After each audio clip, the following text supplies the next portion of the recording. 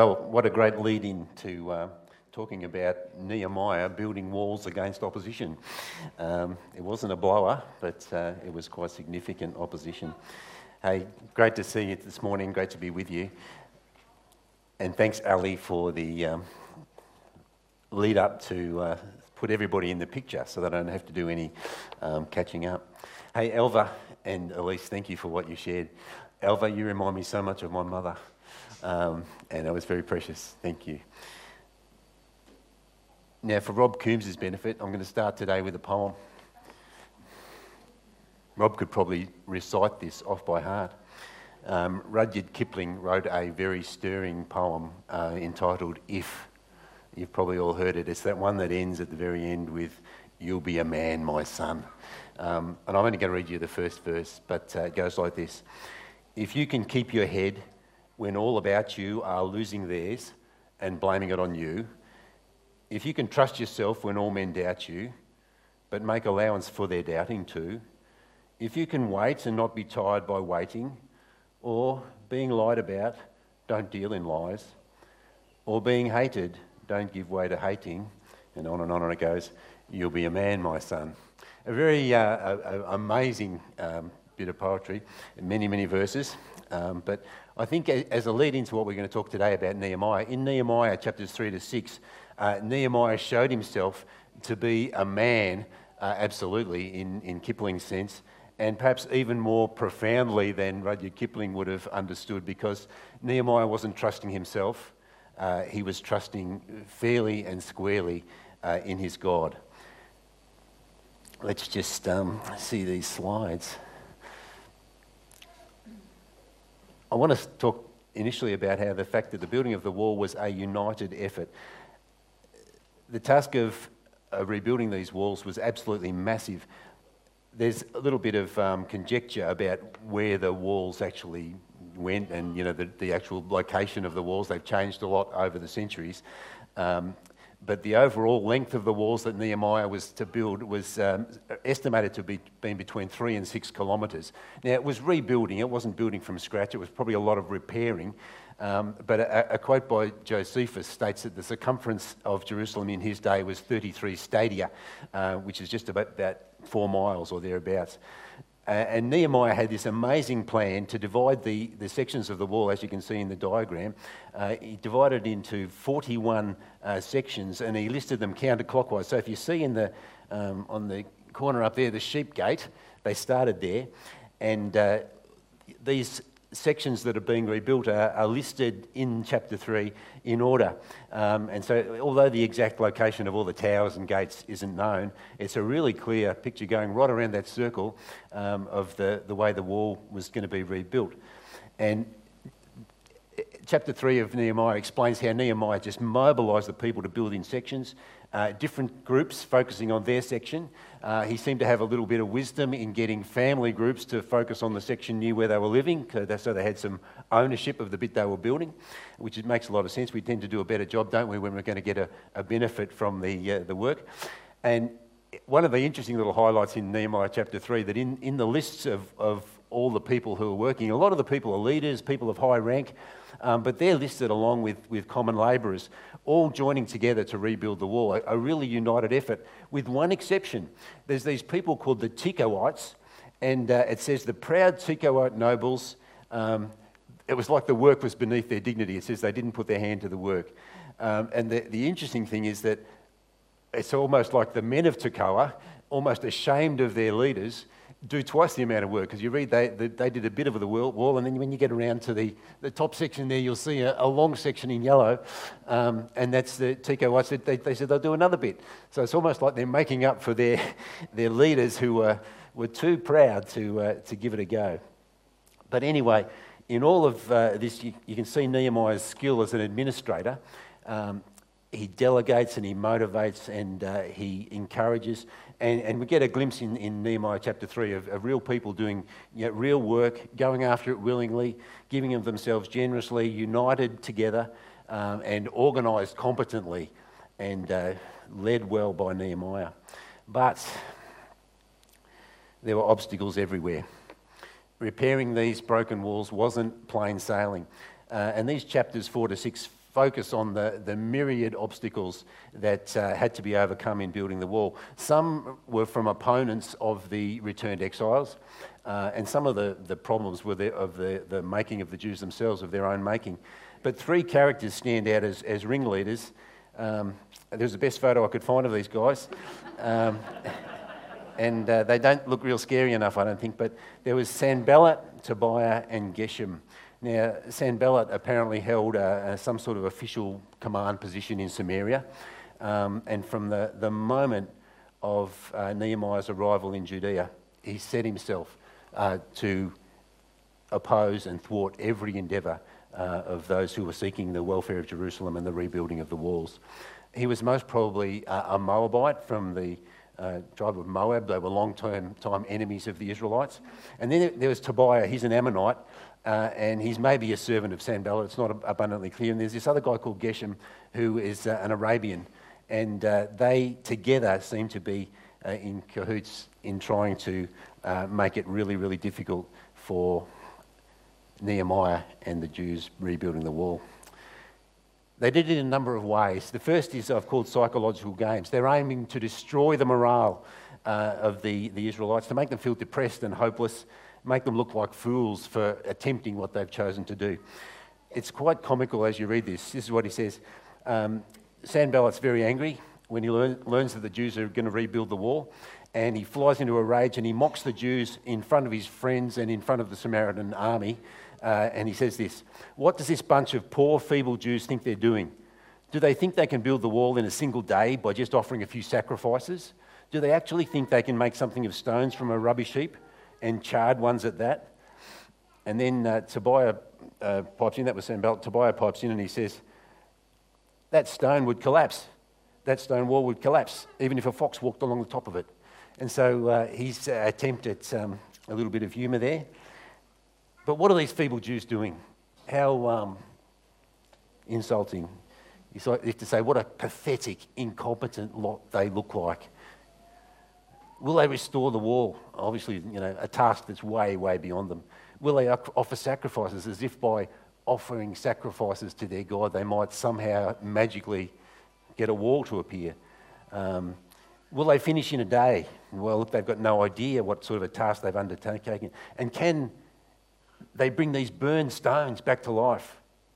Don't they know that burned stones crumble?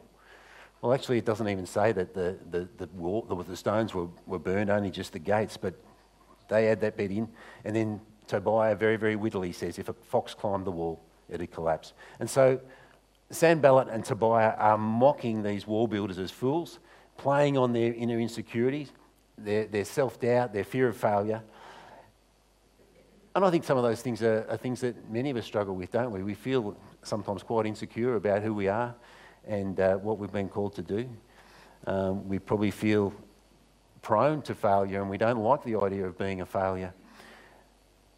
Paul, in his letter to 1 Corinthians, talks about the wisdom and work of God that often appears as foolishness to people who don't yet know Jesus. And if you're a follower of Jesus here today, you'll realise that there are times when people think you're a fool for what you believe and for the way you've chosen to live. Paul says this in 1 Corinthians. He says, "When we preach that Christ was crucified, the Jews are offended and the Gentiles say it's all nonsense. But to those called by God to salvation, both Jews and Gentiles, Christ is the power of God and the wisdom of God. This foolish plan of God is wiser than the wisest of human plans, and God's weakness is stronger than the greatest of human strength." Let's be encouraged. What appears to many people as foolishness is actually the power of God and the wisdom of God. Well, in response to their ridicule, Nehemiah prays, and as you read these passages, he prays often. It reflects his relationship with God. He says, "Hear us, O God, and turn their insults back on their heads." He does a lot of this asking God to deal with these people. He's not saying, "I'm going to take vengeance," but it's like vengeance is God's and God will deal with them. Hear us, O God. So morale is retained amongst the Jews and they make steady progress on the wall. And it says that a little later, at last the wall was completed to half its height around the entire city, for the people had worked with enthusiasm. Well, if that wasn't enough for Sanballat and Tobiah and Geshem, they started to make physical threats. It says, when Sanballat and Tobiah and the Arabs, Ammonites and Ashdodites heard that the work was going ahead and that the gaps in the wall of Jerusalem were being repaired, they were furious. They all made plans to come and fight against Jerusalem and to throw us into confusion. It seems like they're oppressed on every side. Sanballat is up in the north, Tobiah and the Ammonites are in the east, the Arabs are down to the south, and the forces of Ashdod are to the west.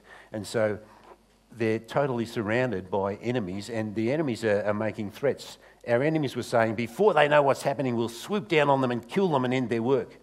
And then the Jews who lived near the enemy came and told us again and again, some passages, some translations say 10 times, as if, haven't I told you a dozen times, they'll come from all directions and attack us.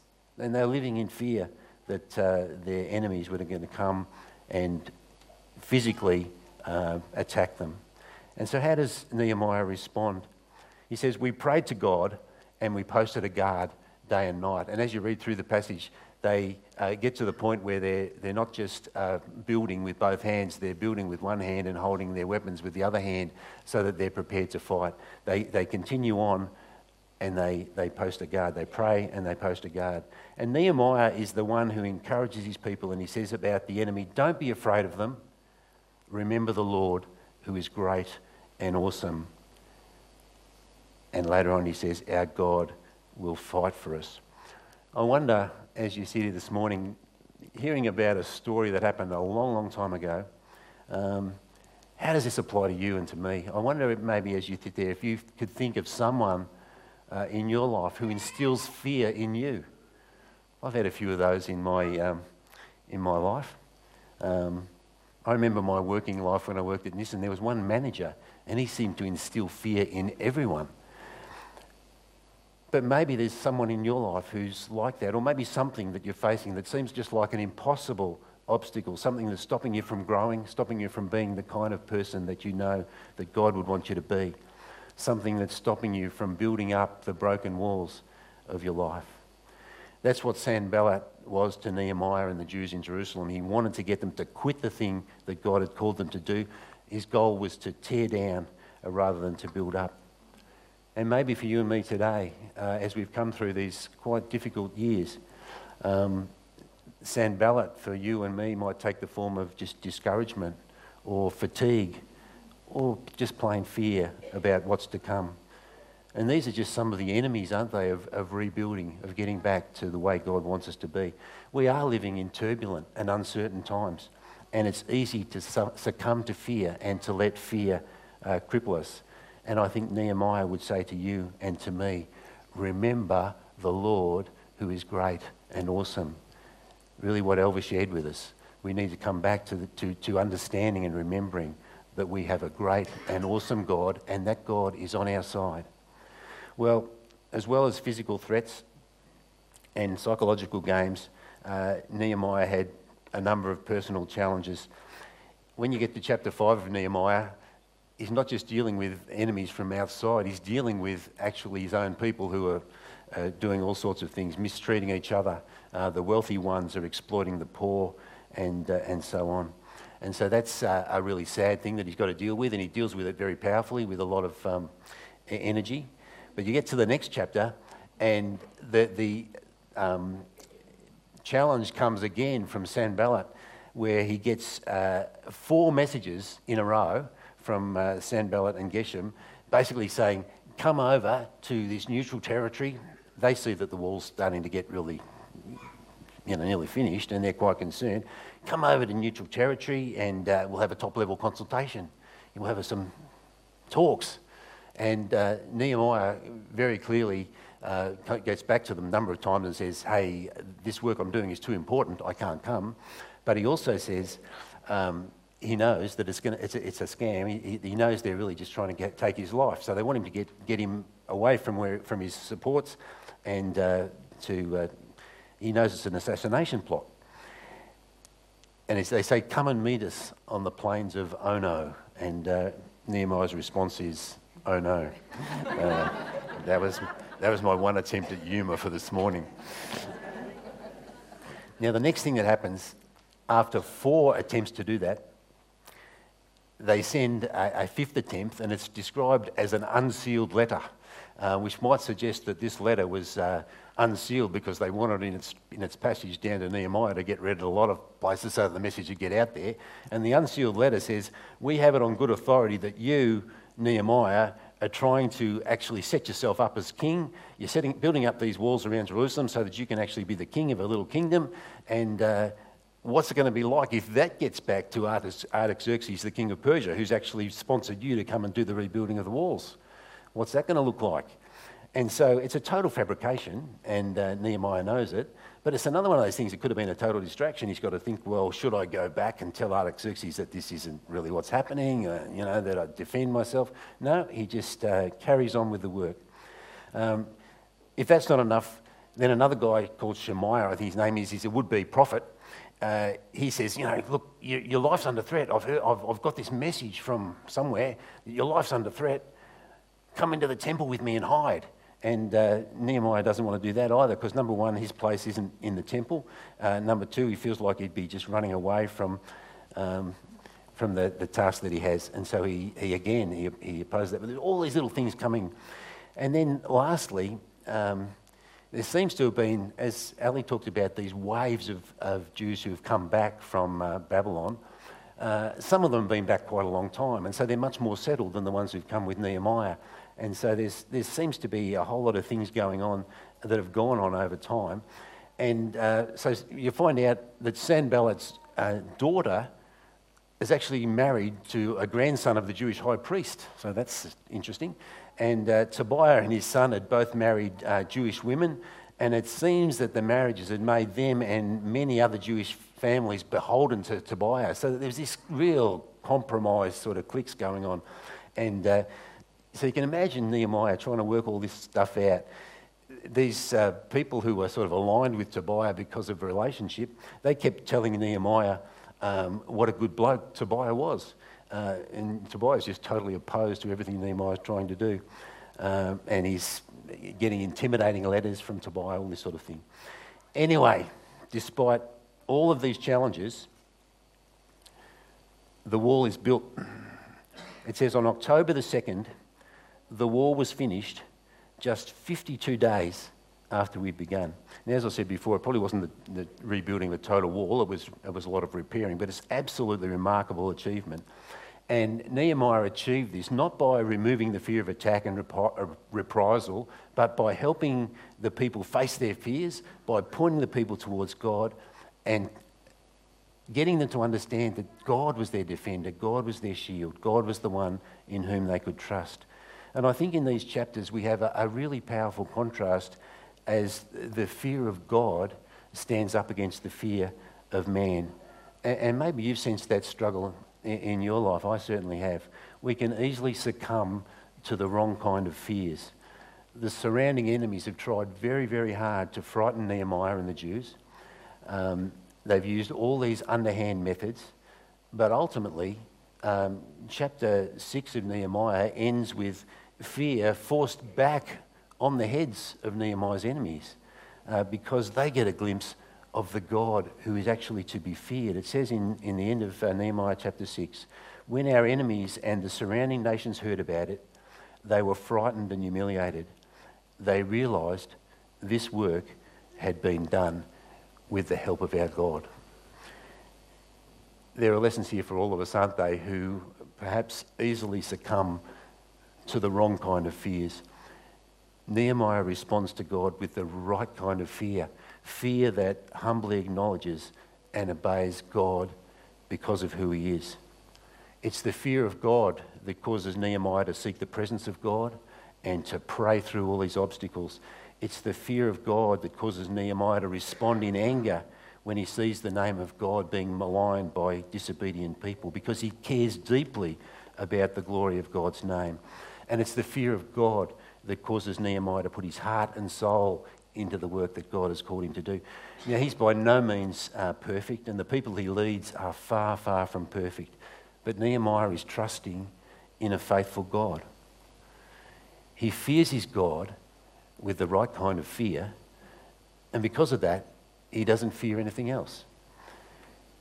When Yvonne spoke a couple of weeks ago, she talked about how the arc of history is long and it bends towards Jesus. And the return of the Israelites to Jerusalem and the rebuilding of the wall was just one more step towards the fulfillment of this prophetic hope of a new covenant, of the kingdom of God. And the full realisation of that hope came only when God himself entered personally into Israel's story in the person of Jesus, their Messiah and their King. And through his life, through his death, through his resurrection, and through the gift of the Holy Spirit, followers of Jesus can know the personal presence of God in every moment of every day. And because they know Jesus, and they know that he walks side by side with them, they can face things in a totally different way. Jesus was the one who in turbulent times leading up to his death said to his followers, "In the world you will have trouble, but don't fear, because I've overcome the world." That's the faith that a follower of Jesus can have in a God who loves them and who's given everything in the person of Jesus to make it possible for them to be in relationship with God, to have no fears that overcome them because they fear a God who they can trust.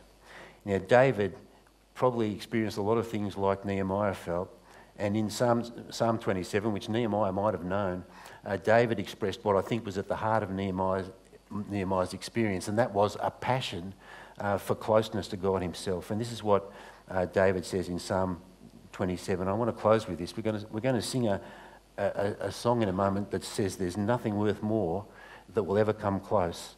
No thing can compare. You're our living hope, your presence, Lord." And I want to suggest this morning that Nehemiah's secret, and potentially your secret and my secret, to living a life without fear is to know to have a passion for knowing God and to being close to him. This is what David says: "The Lord is my light and my salvation. Whom shall I fear? The Lord is the stronghold of my life. Of whom shall I be afraid? When the wicked advance against me to devour me, it is my enemies and my foes who will stumble and fall. Though an army besiege me, my heart will not fear. Though war break out against me, even then I will be confident. One thing I ask from the Lord, this only do I seek, that I may dwell in the house of the Lord all the days of my life, to gaze on the beauty of the Lord and to seek him in his temple." My prayer for you this morning is that you may know the God that Nehemiah knew, the God who comes to us in our fears and says to us, "Fear me," and you don't need to fear anything else. Thanks, God.